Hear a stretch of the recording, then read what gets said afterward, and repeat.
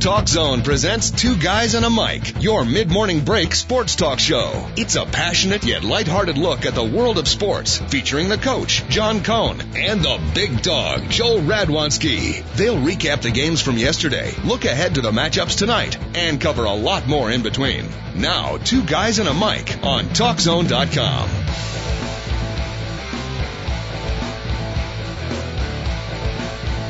Welcome, folks. Two Guys and a Mic show back at you here midweek Wednesday. Thank you so much for joining us, whatever part of this fine country or continent or planet you might be listening. Of course, via the internet, we are spanning out to 7 different continents and parts of Ohio and Michigan as well. Bigg Dogg and the coach with you right up until 11 o'clock. Other side of the glass, David Olson. Let's listen to some music and we'll get down to some nitty-gritty sports talk and more here on the Two Guys and a Mic show.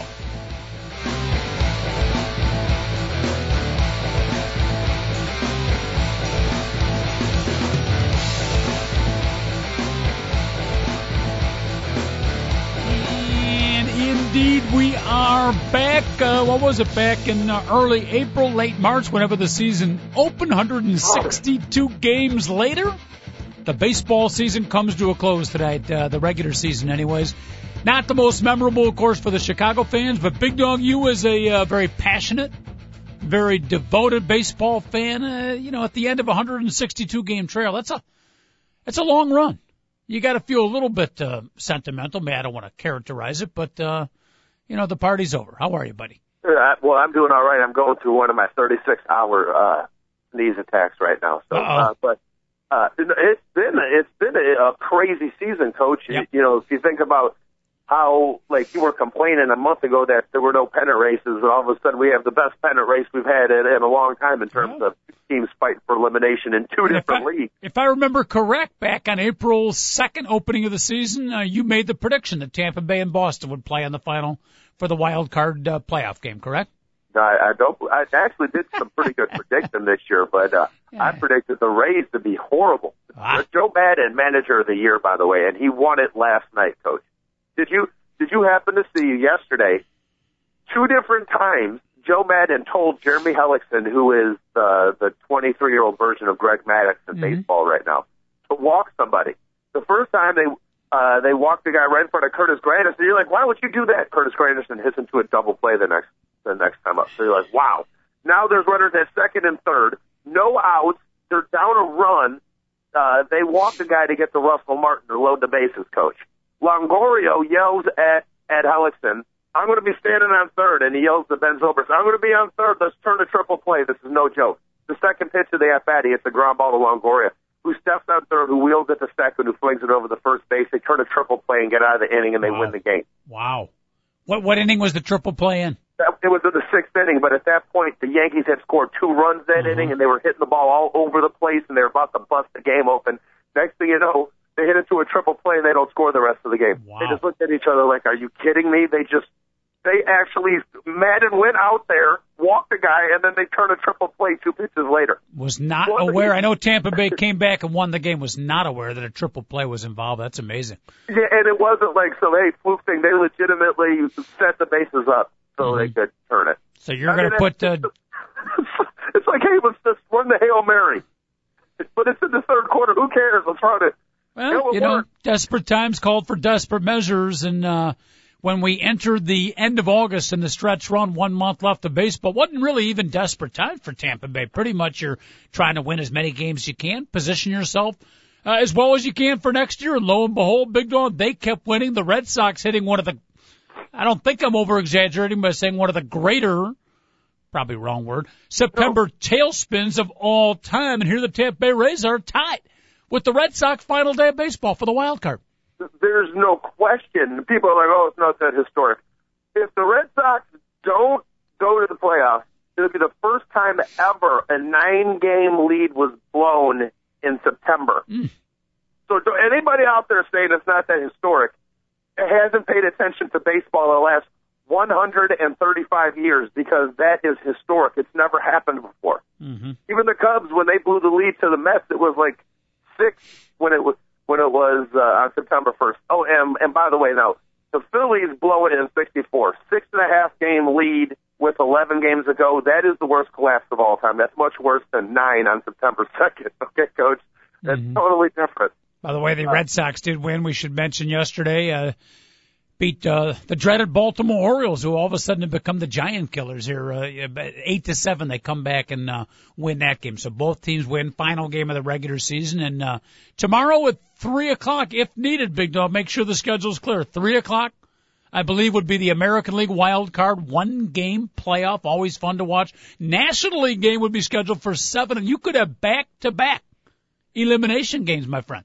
Yeah, and not that I'm complaining because, I have work, but I'm kind of mad because, I've had all these, days that I have done tours that were canceled this week, and there's going to be 2 basically 1-game playoffs. I'm legitimately getting downtown early and watching the game somewhere so I can at least watch the first game before the second game comes. Mm-hmm. I was hoping it was at noon. Why isn't it at noon? I think listening audience, I think they got it scheduled at 3 o'clock and at 7 o'clock. Is there a good Atlanta Brave bar you could recommend for all the Brave fans down there? Any place, any watering hole that might warm up to an Atlanta Brave, possibly a tomahawk chop? Yeah, it's in Atlanta, Coach, on Peachtree. I was trying to think a little bit more like Chicago. I don't know that I'm going to travel down to Atlanta, but I thought it might be kind of fun to watch in a bar. The Atlanta Braves, by the way, not quite the tailspin of the Boston Red Sox, but they've been heading down the tubes, and that necktie getting tighter and tighter. Yeah, and they're throwing Tim Hudson today. The Braves. Remember how we talked about the Braves starting pitching in the middle of August, Coach? And you asked me that you're like, hey, could they win the World Series? And I was like, yeah, because they could match up with the Phillies. Well, all those guys are hurt, and all they have left now is a good number 1, but he was their number 3 on August 15th, in Tim Hudson, and he's pitching for him tomorrow. So he's going to have to save face with them. But if you think about it, Tim Hudson's just a winner, Coach. If you're the Atlanta Braves, even though they've had pitchers had better seasons over the last couple of years, like Jurgens and Hansen, Tim Hudson's the guy they want on the mound. So for some reason, I really think the Braves are going to get in. But don't forget, the Cardinals have Chris Carpenter, who, by the way, he's pitching for the Cardinals, and he has pitched phenomenal his last 5 or 6 times out. And when he gets hot, he's as good as any pitcher in the game of baseball. So I think we're going to get a 1-game playoff, Coach. Amazing run by the St. Louis Cardinals too, because they look like they battled all season long to stay in it. They had injuries and problems too, and at one point, I would say mid-August, it looked like they were done too. And they just kept battling, just kept fighting, and St. Louis Cardinal baseball. Maybe Tony La Russa can rub us the wrong way, Big Dog, but they still play a pretty solid brand of baseball that a purist like yourself, I think, can appreciate. Yeah, I ain't going to sit here and bash the Cardinals. I mean, I got to admit, I cannot stand Tony La Russa's smugness. Yeah. I cannot. I mean, legitimately. A ball goes within 5 feet of Albert Pujols. The next thing you know, he's taking out a machine gun and shooting the people on the other team. I mean, he overreacts completely. Yep. Like the tough guy, oh, you hit me once, I'm going to hit you twice. That wears old. Okay, look at circumstances a little bit more often. And any Cardinal gets thrown at, next thing you know, that your team is left bloody and bruised after when you play the Cardinals. Tony La Russa apparently upset that the Moneyball movie has come out, making a big thing out of Billy Beane, and he is, Saint Tony, arguably the creator of modern day baseball, very arguably, by the way, but the one who wouldn't argue it is Tony himself. But he's upset. I would imagine the not too distant there'll be some kind of movie coming out about Tony La Russa, Big Dog. Maybe we could come up with a title for that movie before the show's over, but he's not happy that Billy Beane and Moneyball is being featured right now. By the way, that movie is getting 4 stars. Across the board. Even non-baseball critics raving about it. Absolutely. I might go see it tomorrow. You know what the funny thing is about that movie? I watched the Studio 42 Bob Costas interview with Jonah Hill, Michael Lewis, the author, Billy Beane, the slimmed down Jonah Hill. Yep. And Brad Pitt, who played Billy Beane.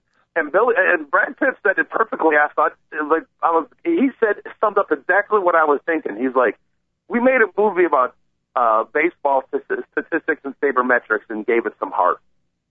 Yep. Yeah, because if you think, well, that material, who cares? Because trust me, right when I start breaking down the fact that oh, the Cubs got to get rid of him because Alfonso Soriano's making way too much money for his production. He's totally killing the Cubs' chances. You're like, Joel, shut up. Come on. And then when we do a sports radio show, they did a movie about the subject, Coach. Mm-hmm. I read the book when I heard they were coming out with them, and I enjoyed the book. But, like, a movie? Really? I mean, how can that be entertaining? But 4 stars across the board. I love, by the way, the putting Philip Seymour Hoffman in as manager Art Howe. I think that's a great call. Oh, are you serious? He plays Art Howe? Is it Philip Hoffman Seymour or Seymour Hoffman Philip? I know the 3 names are involved. It might be Hoffman. Philip Seymour Hoffman. Ah, yeah, are you sure? Positive. Thank Philip you. Seymour Hoffman. God bless you. He is excellent. He plays in the movie Boogie Nights. He may play the biggest creep in the history of movies. I'm telling you, he plays like the widest range of lovable guys, or oh my goodness, I cannot believe that. Which is the sign of a great actor. He played Capote, right? Is that the one he won the Academy Award for? Yes, he did. Yeah. Very, very good. Yeah, we might do a little it's not official yet, Big Dog, and you're more than welcome to come, but you're going to need to bring a 13-year-old boy. Don't take this the wrong way, but it's a kids and dads outing. So if you want to come with us, you got to find a 13-year-old kid that wants to come with you. Now, could it be a 9-year-old boy that is the size of a 13-year-old? Sure. What the heck? Throw caution to the wind.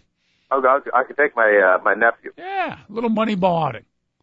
We'll be at the Glen tomorrow at 7:10 if you want to join us. Yeah, I'll ride my bike up there, Coach. I want to see it in 3D, though, because if I want to see Jonah Hill, I got to see the real Jonah Hill. All right? Oh, man, he is unbelievably slimmed down. Almost sickly-looking Jonah Hill, the few pictures and interviews I've seen. Yeah, he doesn't need – his face looks a little better chubby. Some guys' face look better chubby. I think Jonah Hill is that because now he kind of looks like legitimately, if for some reason he got like road rash and got a little scrapes on his face, we would say life after meth. Oh, goodness. By the way, speaking of 3D, call me crazy, but I have a desire to go see the Lion King movie in 3D. Is that the original one, just changed to 3D? Yeah. Oh, okay. I think it'd be pretty cool. Well. Yeah, David Olsen, you got young kids, or are they of Lion King age yet? I know they're still pretty young. No, they're of Lion King age. All right, they haven't seen it yet. Okay. You haven't even shown them the video, huh? The 8-track? No, it's been in the vault. Okay. You got to that reel-to-reel stuff, Coach. If you let it get out, it'll melt, freeze up. The 8 millimeters. I would argue. No, seriously, because in conjunction with this re-release in 3D, they're putting it out on Blu-ray and DVD. Yeah. Disney pulls things off the shelves for like 7 or 8 years and then brings it back. What's it? Akuma Talada? Hakuna Matata. Akuma Matata, Big Dog. Yes, that's nice. Akuma Matata. I would argue, by the way, the opening, and this would be a great little movie trivia thing here. Great opening scenes in all of movie history. I would put the Lion King and the Circle of Life in top 5 movie openings all time. Maybe the best. Yeah, that's good. That's a real good movie opening. To me, Saving Private Ryan. Oh, that's good. Yeah, you're right. Later, like you're soaking in sweat. You're like, what, the movie just freaking started? Yeah, you're right. Out like this? That's number 1. I think if you did a movie survey with the experts and the everyday movie watchers, I think you're right. That Saving Private Ryan would probably be number 1. Like someone takes a bucket of water and throws it in your face 20 times and you walk into a movie, you're like, I cannot believe these men had to go through this stuff. Yep. So. And the way it was filmed, the realism of it, too, it was so tremendous. You want to join into the conversation, folks? More than welcome to Big Dog and the Coach at your Soivus, 888-463-6748. Commit that number to memory. It should be on your direct dial, automatic dial, top 10 phone calls to make. 888-463-6748. A gamut of discussion topics on a midweek Wednesday, including top movie openings that you've ever seen. A lot of baseball conversation today, Big Dog, because we are wrapping up a long season. We get a little sneak preview ahead to some of the playoffs, too. We got to talk about the White Sox and Mark Burley, and we'll get into a little bit of football, but tomorrow and Friday, much more football intensive. But I want to continue on all those discussions, but I want to go back to something real quick. Did you hear I got to think of the exact word, but I guess not exactly desperation, but just a ho-humness, I know it's going to happen, in Dave Olsen's voice when he said, I bought the Blu-ray, but in 7 or 8 years. It's not exactly what he said, but they'll have new technology and you'll have to buy it again for some other form. Yep. Basically. I did hear that.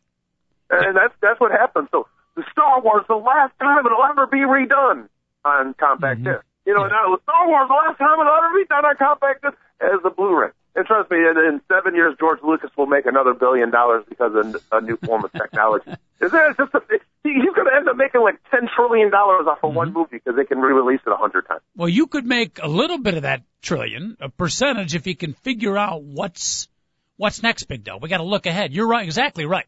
There will be new things coming. We can join in on that multi-million-dollar venture if we can figure out some of the technology that might be coming. You know what, Coach? There's this new thing called the intranet. Shh, not too loud, because if you're right, I don't want to give the idea away. Okay, the who? The internet? Yeah, that's it. Not the intranet. Well, that's already out there. Yeah, but not too many people. Well, never mind. Let's just keep it quiet between ourselves and start talking baseball. Yes, David. Well, what's happening is everything's just going digital. Like the Blu-ray is basically dead on arrival. I mean, it's already considered a dying format. I'm not even sure I know what Blu-ray is. Like a DVD, right? It is it's a higher quality DVD. You can put it's got like 20 times the information on the disc of a standard DVD. So the pictures richer. So Blu-ray is like a LaDainian Tomlinson. Comes, it stars for a couple years, it's out, done, next thing. Pretty much. Okay. Pretty much, because everything's going digital. You're not going to have hard copy DVDs anymore. You're going to have computer files. Okay. And everything in your house is going to be interconnected. Your PC, your television, your phone lines, it's all going to be one thing. So the question is, when we get tired of the whole digital thing, and people are looking to make, as Joe alluded to, more money, 10, 15 years down the road, what comes next after digital, or what further digitality? We're not the ones making the stuff, so I don't think we're going to know, but that's the problem. Well, if you start, going to a lab and start coming up with a new way to take images and distribute them, you could be that next guy. But other than that, I don't think we're going to be the ones that capitalize on that. See, right off the bat, you put up a wall.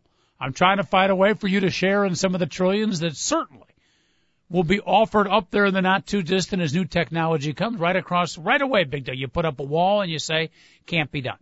Coach, I'm more worried, and then maybe I should be more focused on actually creating content that we can actually sell rather than figuring out which type of medium it's going to be distributed on. That's another option. Okay.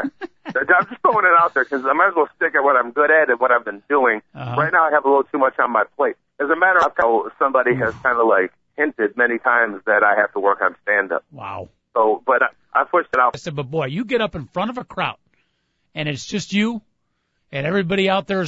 Maybe you could pull it off, Bigg Dogg. I would find that truly one of the most fearful experiences. Here's the thing is I'm coming up with a bunch of material that the problem is it's making fun of me, and I'm kind of like this girl, so I don't want to.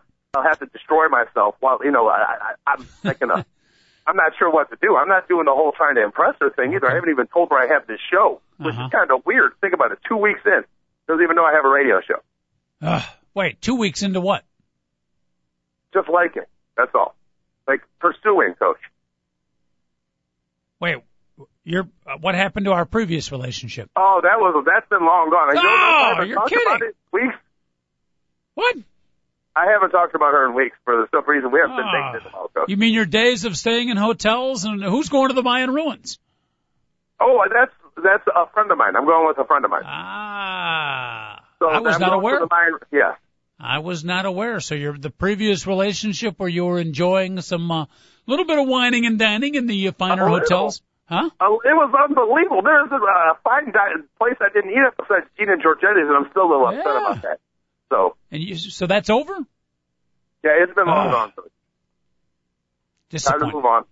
It was very difficult for me. Trust me, I've been extremely heartbroken, bedridden, okay? But somehow I've moved on. Okay. So we got a new prospect on the horizon. I hope so, Coach. All right. Ladies and gentlemen, for transcripts of today's show, we've covered a gamut of topics. Not well. Not well at all, but we've covered a gamut. You got to give us credit. It's all about quantity. The quality is questionable. You can write David Olson, email us at twoguysmike.com. We'll send you the transcripts of the show, and also we'll send you some free psychological counseling. You would definitely need that. Oh, goodness. I would say where were we, Big Dog, but I think where we were is not where we want to be. We can go back to the baseball, which I'm more than willing to go. Oh, yeah. Well, you know, when I opened up the show, I thought, you know, it's 100. Again, it's a long, long journey, and it hasn't been the most pleasant, but it is worth reflecting, I think. After 162 games, it is over today. Obviously, we got playoffs, maybe a wild card tiebreaker game, but you put it in perspective, Big Dog. It's been an interesting journey, as it always is. Okay, well, what if I just threw this statement at you? A team with $100 million payroll would have a starting pitcher win the Triple Crown handily, and have their batter win 2 of the 3 categories and still have a shot at the third on the final day of the season. And that team was going to finish below 500. You would say, what? How is that even possible? $100 million, 2 Triple Crown winning players on their team, and they don't even win 81 games. Talking about Matt Kemp, Clayton Kershaw, the L.A. Dodgers. You're right on the forefront. You know, when you put it like that, it is. But the Dodgers have been an afterthought for a long time now. Yeah, I mean, the Dodgers have 2. I mean, obviously, Matt Kemp he's going to have to go like 6 for 6 today, and Jose Reyes has to go 0 for 5. There's another guy ahead of him too, right? Say, Ryan Braun too. Yeah, Ryan Braun has to go 0 for 5 too. It's not going to happen. But the simple thing is, you know, 161 games in, he was still battling for the Triple Crown and won 2 of the categories. Well, of course, Albert Pujols or Prince Fielder hit a home run today because Prince Fielder hit 3 yesterday to tie for the National League lead with Matt Kemp. Wow. So, what a season. And then you throw Albert Pujols in there. When people are saying, oh, this was his worst season ever, is the pressure getting to him because he wants a $300 million contract, and he breaks his arm, and he comes back, and I can legitimately say over the last 6 weeks, Albert Pujols has been as hot as he's ever been in his whole entire career. Yep. I don't care about statistics, Coach. I watch MLB Tonight every single time that there isn't football on.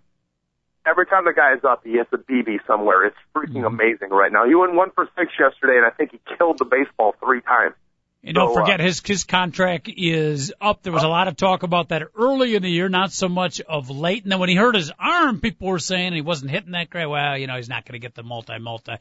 I'd say based on the last 6 weeks that you just talked about, Big Dog, he'll get a pretty hefty contract. I don't think there's a doubt about it now because not only did he prove that he hadn't lost it from when he was hitting, you know, 275 and second in the National League in home runs when everybody was saying he was having a horrible season. Well, then he breaks his arm. So, to come back like he did, to prove that he truly is healthy, and it was a fluke that he started out so slow, and the other thing is to prove that he was healthy, that his arm could actually handle that. You're right, Coach. He is going to get one lofty contract. White Sox finish up their season at home today. Of course, Don Cooper managing the team as Joey Core and Ozzie Guillen head down to coach the Miami. Don't call us the Florida Marlins anymore. But we should mention, Dog, yesterday we talk about not just in baseball, but athletes and how the current modern athletes can frustrate us and stuff. And I think you can safely call this guy a throwback. And I think it was his final game as a White Sox, and it was a good one. Went through 7 innings. Mark Burley has been a lot of fun to watch. Not a Hall of Famer, not quite Hall of Fame, but boy, you talk about just everything you want out of an athlete, consistent, goes out and does his job, quality guy, quality pitcher. Mark Burley had a heck of a career for the South Side. You know, I know you hate the term a pitcher who eats innings. That's, you know. Well, but he ate them effectively. But yeah, for the most part. He really did. Coach, yesterday marked the 11th consecutive season, consecutive, that he went over 200 innings. And that's awesome. You got a starter that's going to go out 30 times and pitch you 7 innings every single night. You know it. Mark Burley will do it for you. Yeah, and I think he got his 11th consecutive season of 10 victories at least. And there was one other stat in there. There were 3 things. But, consistency. A model of consistency. I would bet you probably 20 quality starts or something like that must have been. He has a quality start. I swear to you, 85% of the time he goes out there, he'll get a quality start. Mm-hmm. Which is, that's awesome. You talk about over a decade, a pitcher that can do that for you. Do you think he's going to end up in St. Louis? Yeah, I do. Well, last St. year Louis or has two. 5 starters signed for next season, Coach. That's all right. I would not have thought he was leaving the White Sox until I saw him come out of the dugout and give an emphatic, like, goodbye. It wasn't just like a tip of the cap. he walked around for a minute. It was in the middle of the game. I need to YouTube that, but apparently, for the fans not aware of it now, what they did is Don Cooper, who was the pitching coach, who's interim manager for 2 games. By the way, he's 1-0 now, undefeated as a major league manager. And he already said that if he was around, things would have been different. Obviously. Serious? Wait, were you kidding or you? I was joking. Oh, okay. One game, Don Cooper is what's not going to prove that he was worth his salt. I wasn't quite sure. I thought maybe he was firing on Ozzie or something. Okay, I got you. I got you. But pretty cool. He did not. In the top of the 8th inning, he did not send the position players out. They stayed in. And Mark Burley went to the mound. Correct me if I'm wrong. This is what I'm reading. I need to watch it on YouTube. I did not see this. I just saw him very extended waving the arms to the fans with his jacket on. He knew he was going to take Burley out, but he sent Burley to the mound, so he was out there all by himself. Then Coop makes the walk out to the mound to take him out. The crowd goes wild, all the players on the bench. What a cool tribute to Mark Burley, and again, in all likelihood, his final game for the Sox. But that was pretty good theater, huh? No, that's really, really cool theater, and he deserves it. Without question, he deserves it. If you think about it, what he meant to that 05 team, Coach, the one that won the World Series, I mean, they knew, just having him there, they knew they had an ace, so, hey, we can put another pitchers around him. A lot of the free agent players were like, we know we had an ace in Burley, and when they came to the Chicago White Sox, I remember them saying that. And if you think about it, in the sweep of the Astros, he came in and he got a win in game 1, a complete game, and then he had the save in game 3. That's pretty cool. You have a complete game and a save in a World Series, Coach. Mm-hmm. That's big time. He was a thoroughbred. I mean, a guy could throw a lot of innings. Probably the only complaints, and again, baseball fans, you want to check in as we reflect. Me and the Big Dog don't often reflect. We get a little epithereal here, a little philosophical. Baseball season completed. 888-463-6748. Your thoughts as we wind down yet another quote-unquote exciting baseball season. But the only controversy I can remember with Mark Burley, Big Dog, the only really, and it wasn't much of one, is that in the off season, he was not like a lot of the modern players where they're all about the physical fitness and, and playing and, maybe going to the, Mexican leagues or whatever and playing in other leagues and working out. He would basically not work out. He said he needed a rest, and he'd basically drink beer and go fishing with his buddies in the off season. Yeah, and go hunting. He did a lot of shooting, a lot of shooting, Coach. Yep. And so Mark Burley, guns and alcohol. Okay. I mean, there's no question about that. That man would drink a lot of beer and shoot a lot of deer in the off season, Coach. Mm-hmm. Now he lives out in Missouri, out in the middle of nowhere, so there's a lot of that to be had. Trust me. And I am safe in assuming. I mean, he was a good pitcher, but there's no consideration Hall of Fame with Burley. No, there's. You know why? Because he never was dominant.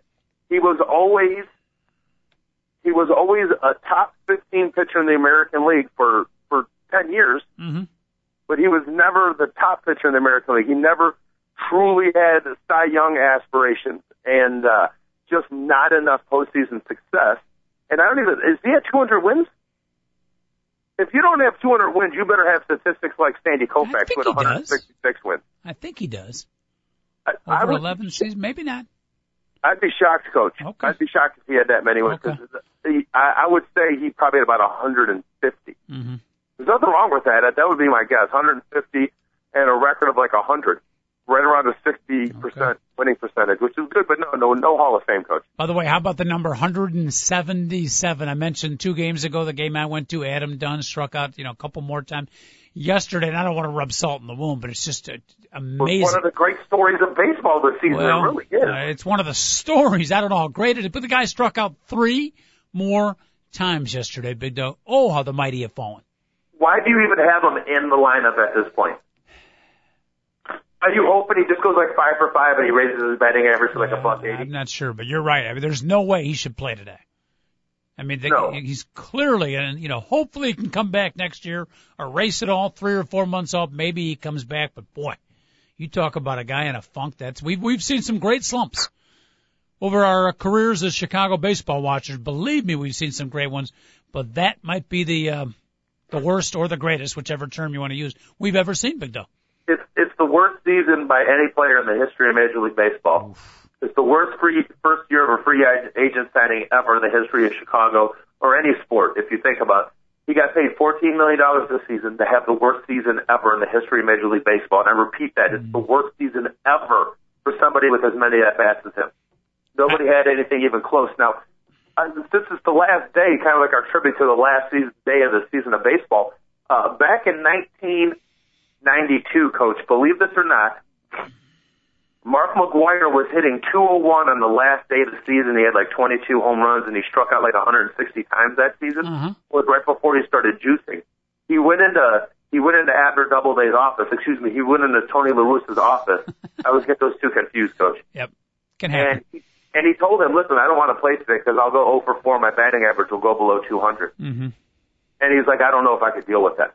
So La Russa's like, yeah, I understand. Don't worry about it. And he's like, just have a good off season.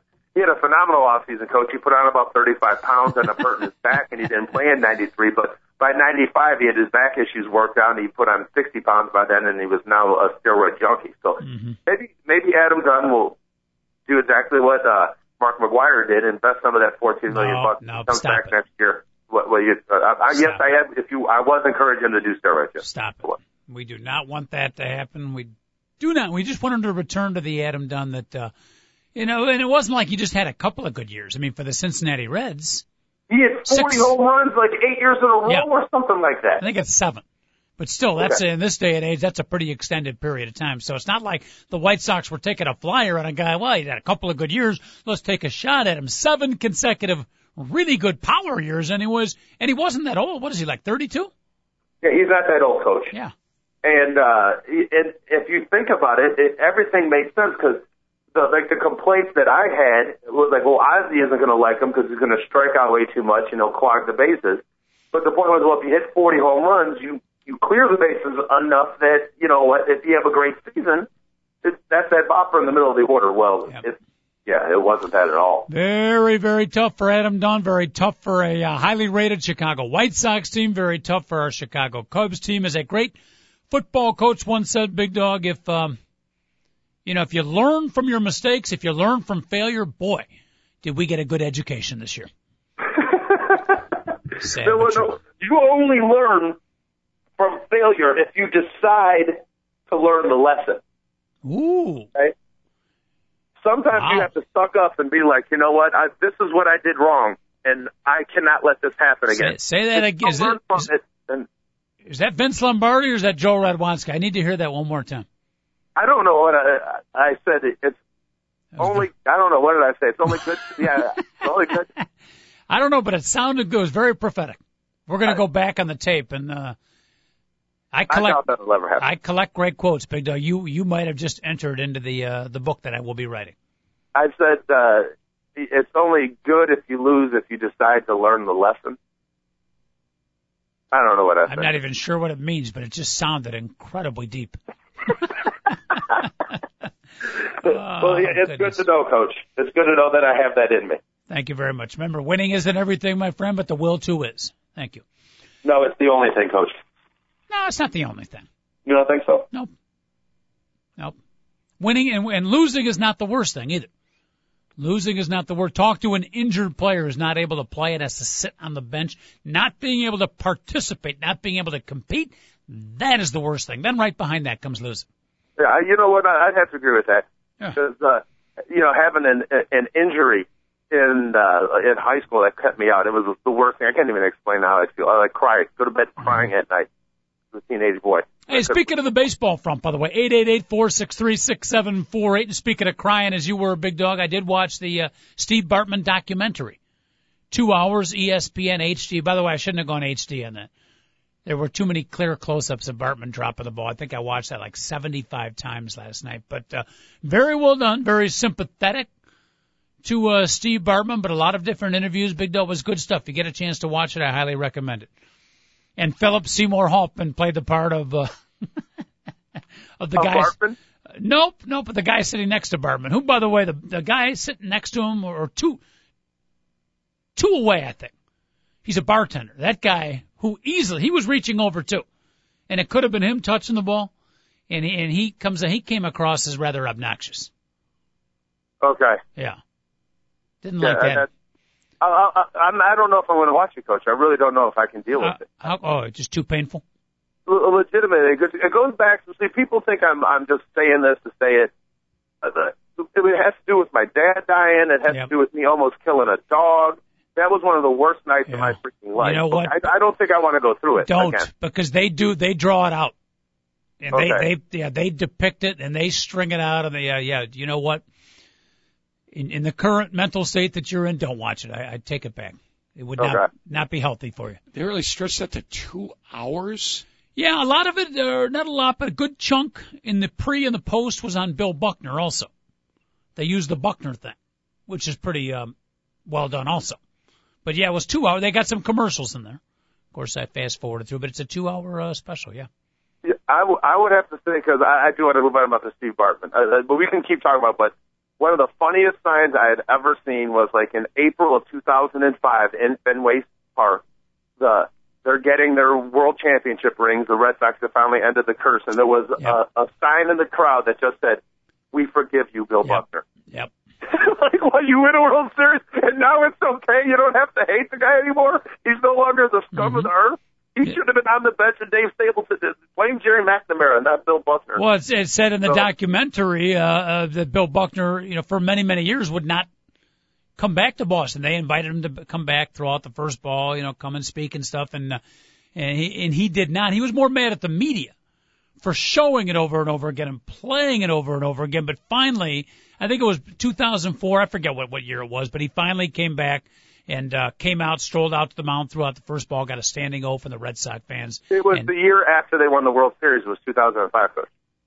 Okay. He did not come back until after they won it. But they won 2 World Series, the first one or the second one? The first one's 04, and the second one was 07. So it was 05 when he came back. And I remember when they got the rings. He wasn't even in the stadium, and I just remember seeing the sign, "We forgive you, Bill Buckner." Mm-hmm. I just thought that freaking hysterical. That 19 years later, somebody was holding up the sign like, okay, we won a World Series. We're no longer mad at you. To me, I thought that was one of the strangest and funniest signs I've seen. Very, very emotional moment, and great documentary on Buckner as well. And interestingly, Philip Seymour Hoffman played the part of Boston Red Sox manager. Who was it, John McLaren? No, it was Jerry McNamara that time.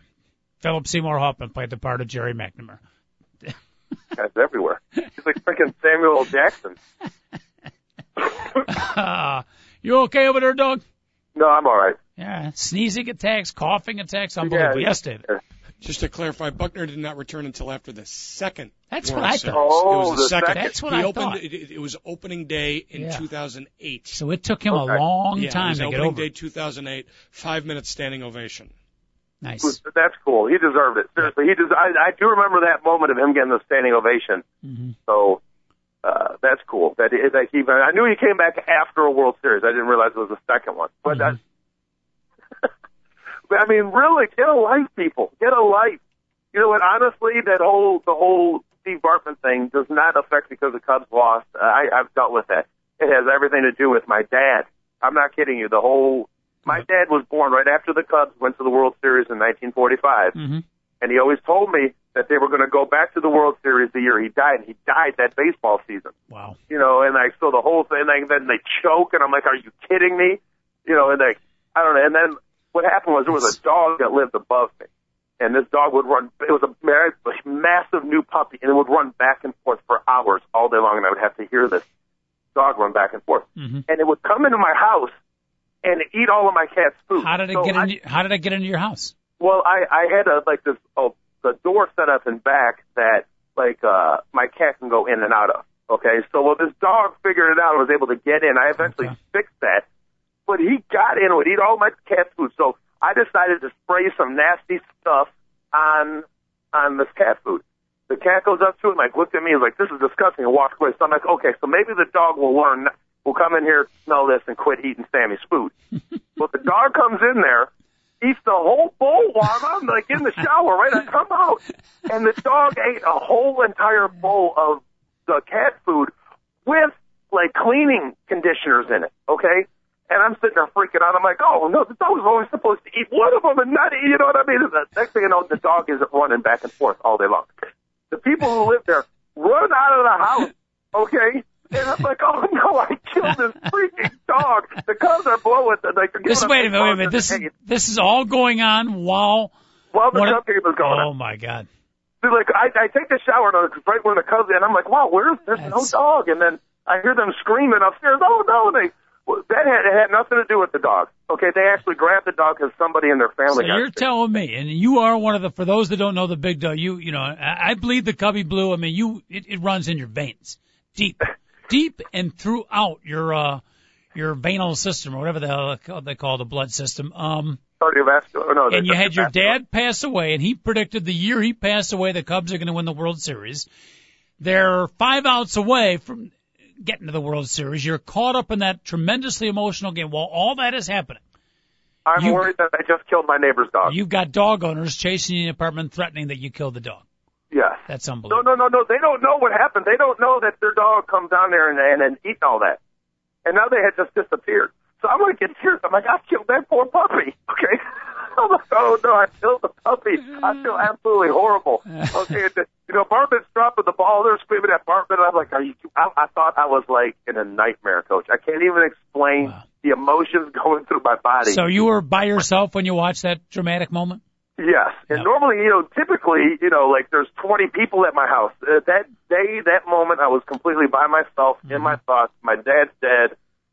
My brother's at the game, 2 rows behind Steve Bartman at the time. You're kidding. This is no joke. My brother's 2 rows behind him. Okay, I guarantee you'll be able to see my brother. He's in certain clips. You can totally see him, and he's sitting there. He's like, "Oh, I dropped the F-bomb on Bartman like 800 times. I was the one that started instigating, trying to go kill him." And I'm like, "Gene, come on, it wasn't his fault." And so my brother and I had we were angry about it. That started a fight between us about. I'm protecting Steve Bartman. He's going off calling him every single name in the book. Yeah, it was bad. It was just ugly. It was an ugly situation for the family, for myself, everything at the time, Coach. Wow. I mean, when I say I don't want to see it, it has very little to do with the fact that the Cubs did go to the World Series. Mm-hmm. It has everything to do with what I was going through emotionally at the time. Yep. All right, don't watch it. Don't watch it. No, that's sad. I can fully see where that would not be. By the way, the dog lived. The dog lived. The dog was never sick, and the dog continued to come down there and eat until I figured out how to keep the dog out of the house. So happy endings for the dog. Unfortunately, not happy ending for the Cub. Well, by then it was a week later till they brought the dog back. So by then the Cubs had already blown Game 7. Kerry Wood blew 2 3-run lead, and by then I didn't even care.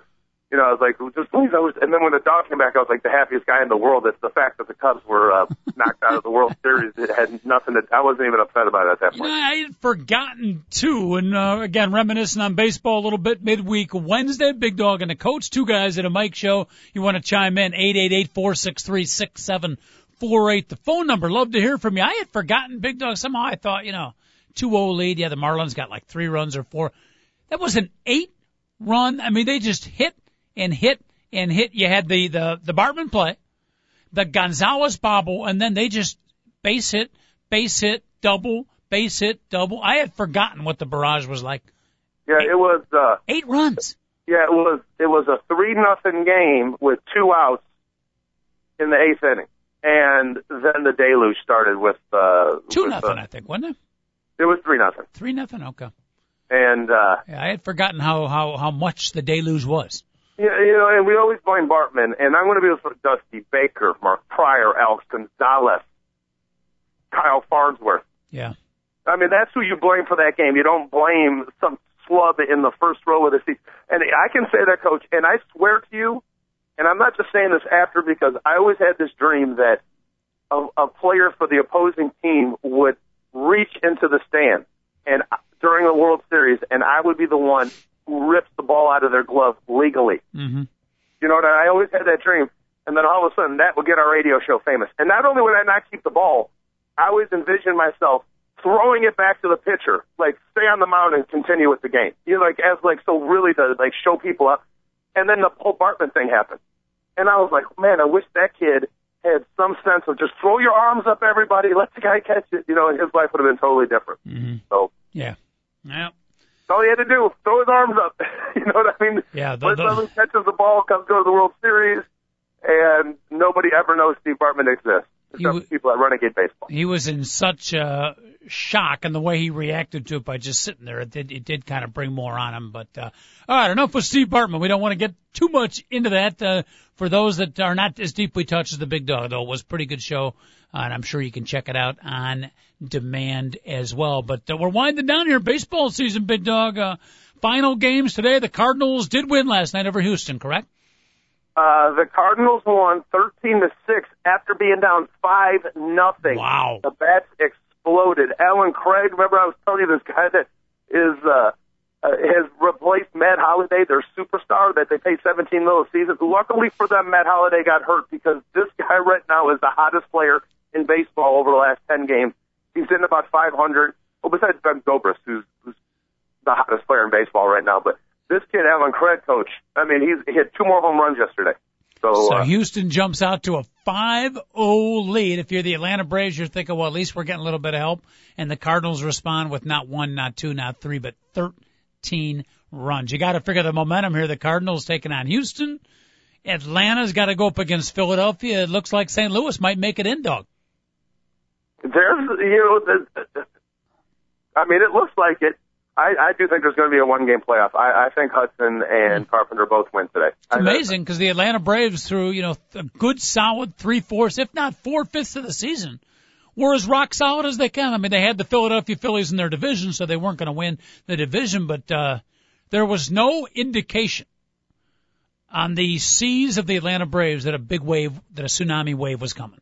No, not at all. And then Tommy Hansen got hurt, and then Jair Jurgens got hurt, and they had such a lead, we didn't even think anything of it. Remember, we just wrote it, oh, don't worry, they have a big, you brought it up. Right. Their 2 best pitchers are out. And we were both like, oh, they got such a lead right now, does it matter? Well, yeah, it really matters. And luckily for them, Tim Hudson was their 3rd best pitcher because he's just a flat-out winner his whole career. So they're going to be all right today, Coach. Beautiful. By the way, Rosh Hashanah tomorrow, Bigg Dog. Want to wish in advance a happy Rosh Hashanah to our Jewish brethren out there listening to the program. I don't know how you'll be celebrating Rosh Hashanah, but a happy Rosh to you and yours.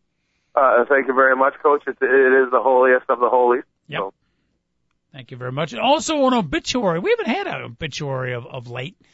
It's been a bad month for people passing away, but the creator of the guy who came up with the recipe and created Doritos, Bigg Dog. The dude's name is Arch West, passed away, was born in 1914. You do the math, but an old guy, but I got to throw some kudos out to Arch West, arguably one of the greatest snack foods of all time.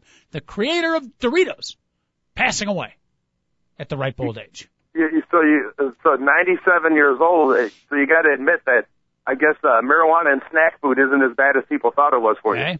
Connect the dots. Because the guy who made Doritos had to have been a stoner, Coach. Especially the Cool Ranch flavor, without question. Whoever came up with Cool Ranch. I believe he said that was his favorite flavor. I don't blame him, Coach. Yeah. Good stuff right there. I personally am partial to the original nacho. And not the extra spicy either, but the regular nacho. Just nacho cheese, Doritos. Awfully good, yeah. Dave Olson was not around. Back in our morning break days, we did what did we call it? Bracket buster. Oh, we need to do a bracket buster, Coach. Like the NCAAs we did different categories. One was snack foods, and still shocked by the fact that Funyuns, I think, won the entire tournament. No, Funyuns got to the championship game, and if we would have asked Dave Olson, what are your chances that Funyuns will get to the championship game? Slim to none. Who really eats Funyuns anymore? It was like Butler making the NCAA finals. We could not believe Funyuns just kept winning bracket after bracket. We were dumbfounded, Coach. Luckily, you got was it Doritos that won? I don't think so. Remember, they always say you never remember who finished in second, but for that one, we're just dumbfounded. We may have to do. Well, nobody's going to remember who beat Butler last year in the championship game. That was Duke, but that was 2 years ago, wasn't it? It's the same thing. Nobody's going to remember Duke. Everybody will remember Butler. That was last year, wasn't it? 2 years ago? It was 2010. Oh, that's right. Last year they came back and made the Final Four again. 2011 was Kemba Walker and Connecticut just dominating people. Yep. So, David Olson, you had thoughts on Doritos or the Chippins? No? No, I'm not a big snack guy, believe it or not, Coach. I would rather have like an apple or a piece of broccoli, some nuts. I'm not kidding you. I don't go for the Doritos. But I have to admit, Claudia gets Cheez-Its every once in a while. And Yep. And I read the ingredients of it, and I try not to eat it, but next thing I know, I got a whole handful. Yeah, we only do the Doritos like once or twice a year. It's like a special treat. 'Cause, yeah, we don't bring that stuff in the house either, but, right up there with the nacho cheese, in my opinion, is the Cool Ranch. So. Mm-hmm. The Cool Ranch. What about, do you get soft drinks for your kids or no soft drinks in the house? No, they don't even know what pop tastes like. Really? Oh, that's so good for them, I can't even explain it. They don't need to get addicted to that nasty stuff. Seriously, Dave, that's one of the best things a parent could do for their child is to make sure they never drink any type of soft drink. Wish you would have talked to my wife about 13 years ago, Bigg Dogg. Once you get them on it, it's impossible to get those kids off of it. Yep. Been a constant battle. But at any rate, moment of silence, if we could, for Arch West, creator of nachos. Thank you very much. 888-463-6748. We're going to start to get a little football intensive, dog, when we come back for tomorrow. And, of course, Friday's Football Friday show, Beat the Schmoes et al. But we do have a couple of college games that just to whet your appetite a little bit. Nebraska at Wisconsin, which I've been looking forward to since Nebraska joined the Big Ten and that schedule came out. And then Illinois taking on Northwestern, a couple of Midwest games of epic proportion. Illinois got Northwestern this weekend? Absolutely. I had no idea, Coach, to be honest. I thought they were playing Indiana. It's Northwestern at Illinois. That's excellent, Coach. I should have figured it out because Illinois Northwestern games are all over the Big Ten channel, what do you call it? The replays of it. Illinois looked like garbage against Western Michigan. They committed penalty after penalty. Their defense played well, but they did not play well at all on offense, and they're going to need to have to step it up, and they cannot have as many dumb penalties as they did against Western Michigan. But I will tell you this, that was a game Illinois would have lost the last couple of years. So it was good to see them figure out a way to get a win late in the game. And by the way, they have a couple of young defensive players that are phenomenal. Jonathan Brown, their outside linebacker. Outstanding. He continues to make plays. Ian Thomas keeps on coming up, and this kid Clay Buchanan, their Rambo defensive end, who's should be playing basketball for the basketball team. He's got that type of body. Coach, he put on 4 different hits on Alex Carter, the quarterback of Western Michigan, this weekend that were just downright nasty. Let us not forget Suposani. Oh, Suposani. One of the great names in all of sports. Suposani, the free safety, and Terry Hawthorne, my favorite player, the defensive back. Terry Hawthorne, Coach, thank you very much, is the best football player, period. This kid had another phenomenal game. Terry Hawthorne will be the 20th player or sooner or earlier picked in the NFL draft this year. Now, he's only a junior. He's going to go pro, Coach. You think he'll go pro? I love the kid. I'm a diehard Illinois fan. I have no problem with these kids going pro, so people out there can say, hey, if you really want to play NFL football, you can play 3 years at the University of Illinois and then go pro. If he doesn't, that's fine with me. And by the way, talk about 3 years and go pro. Rashard Mendenhall, 3 and done. Phenomenal career at Illinois. He leaves, and Mikel LaShore takes his number 5. Plays 3 years at the University of Illinois. He's done. 33rd player taken in the NFL draft. He's gone. Well, guess what? Illinois has a new number 5 running back named Donovan Young, Coach. Woo! True freshman. He's more heralded than Mendenhall or LaShore were. Let's see if he can play as well as them. But my goodness, Coach, not only did he have a couple great runs against Western Michigan, he blocked. He was like lead blocking on the lead outside option. He had a great block on it. Caught a pass out of the backfield. Mm-hmm. They might have a superstar again in Donovan Young, Coach. Yeah, and he's not a redshirt, but a true freshman. True freshman. I mean, a year ago, he's running up against high school defenses. 1 year later, playing at the big-time D1 level, so that's pretty impressive. Without question, the biggest recruit Illinois has got since Terry Hawthorne. Yeah. Honestly, that's the biggest recruit they've had in the last 2 years, without a doubt. Bigger than Suposani. Suposani and that whole kid, Coach, they're everywhere, but they need to be a half second quicker. That's what their safeties are lacking on the University of Illinois. I just like the name, Supos. You got to say Suposani. Well, with the kid's name, Suposani, as your strong safety, you're drooling.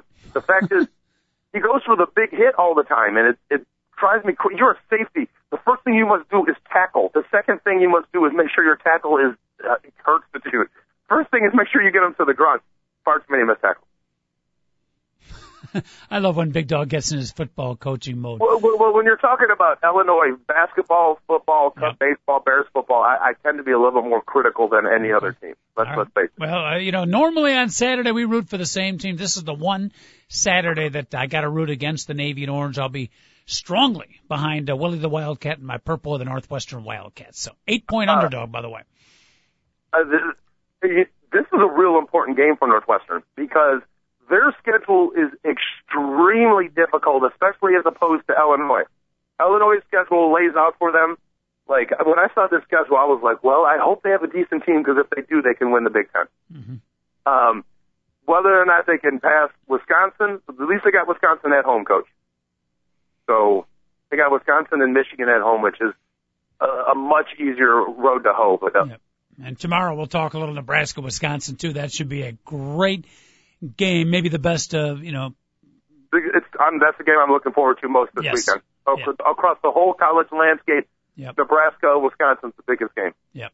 Should be a lot of fun. We'll get into it more tomorrow. Definitely get a little more football intensive, and we'll check out the baseball wild card games. There might be some one-game playoffs. Of course, this weekend, Bigg Dogg, the playoffs start. I don't know how many people are excited about it, but baseball playoffs, October baseball will be here this weekend, right there for you. Yeah, it's awfully cool, Coach, and I'm looking forward, and hopefully there's both teams do exactly what the other one does today, so we have 2 one-game playoffs. Mm-hmm. I'm looking forward. Okay, even though you're working tomorrow. I'll figure it out somehow, Coach. I got a DVR. I got friends. All right. Are you reading the art? There's another one today. I kid you not. Not front page, but in the Tribune, another one today on kayaks in the Chicago River. I mean, your business, your mode of employment right now, Bigg Dogg, has been front and center in the Chicago Tribune stories of late. Okay, and I told you about the woman who came in and basically didn't ask any of us questions. Yes. Remember, yes. So they keep coming. They keep coming there and asking us questions all the time. So lately we've been bombarded by different people. What do you think? Blah blah blah. So all right. Are you throwing out a few? You throwing out a few plugs for 2 guys at a mic while they're interviewing you? Trust me, I try to do it all the time. It's like when they were waiting for people to be interviewed. Like I started playing softball catch and I started listing off everything I've done in my life. But the owner of your kayak company, fighting contest in 8th grade. All right, we got to get out of here. Dog, we'll talk to you tomorrow. Get your football preparation ready, will you please? I'll be proud. All right, and say Suposani 5 times over and make you feel much better. Suposani. 2 guys at a mic, TalkZone.com. We'll see you tomorrow at 10. Don't be late. Thank you so much for listening. Have a great day, everybody.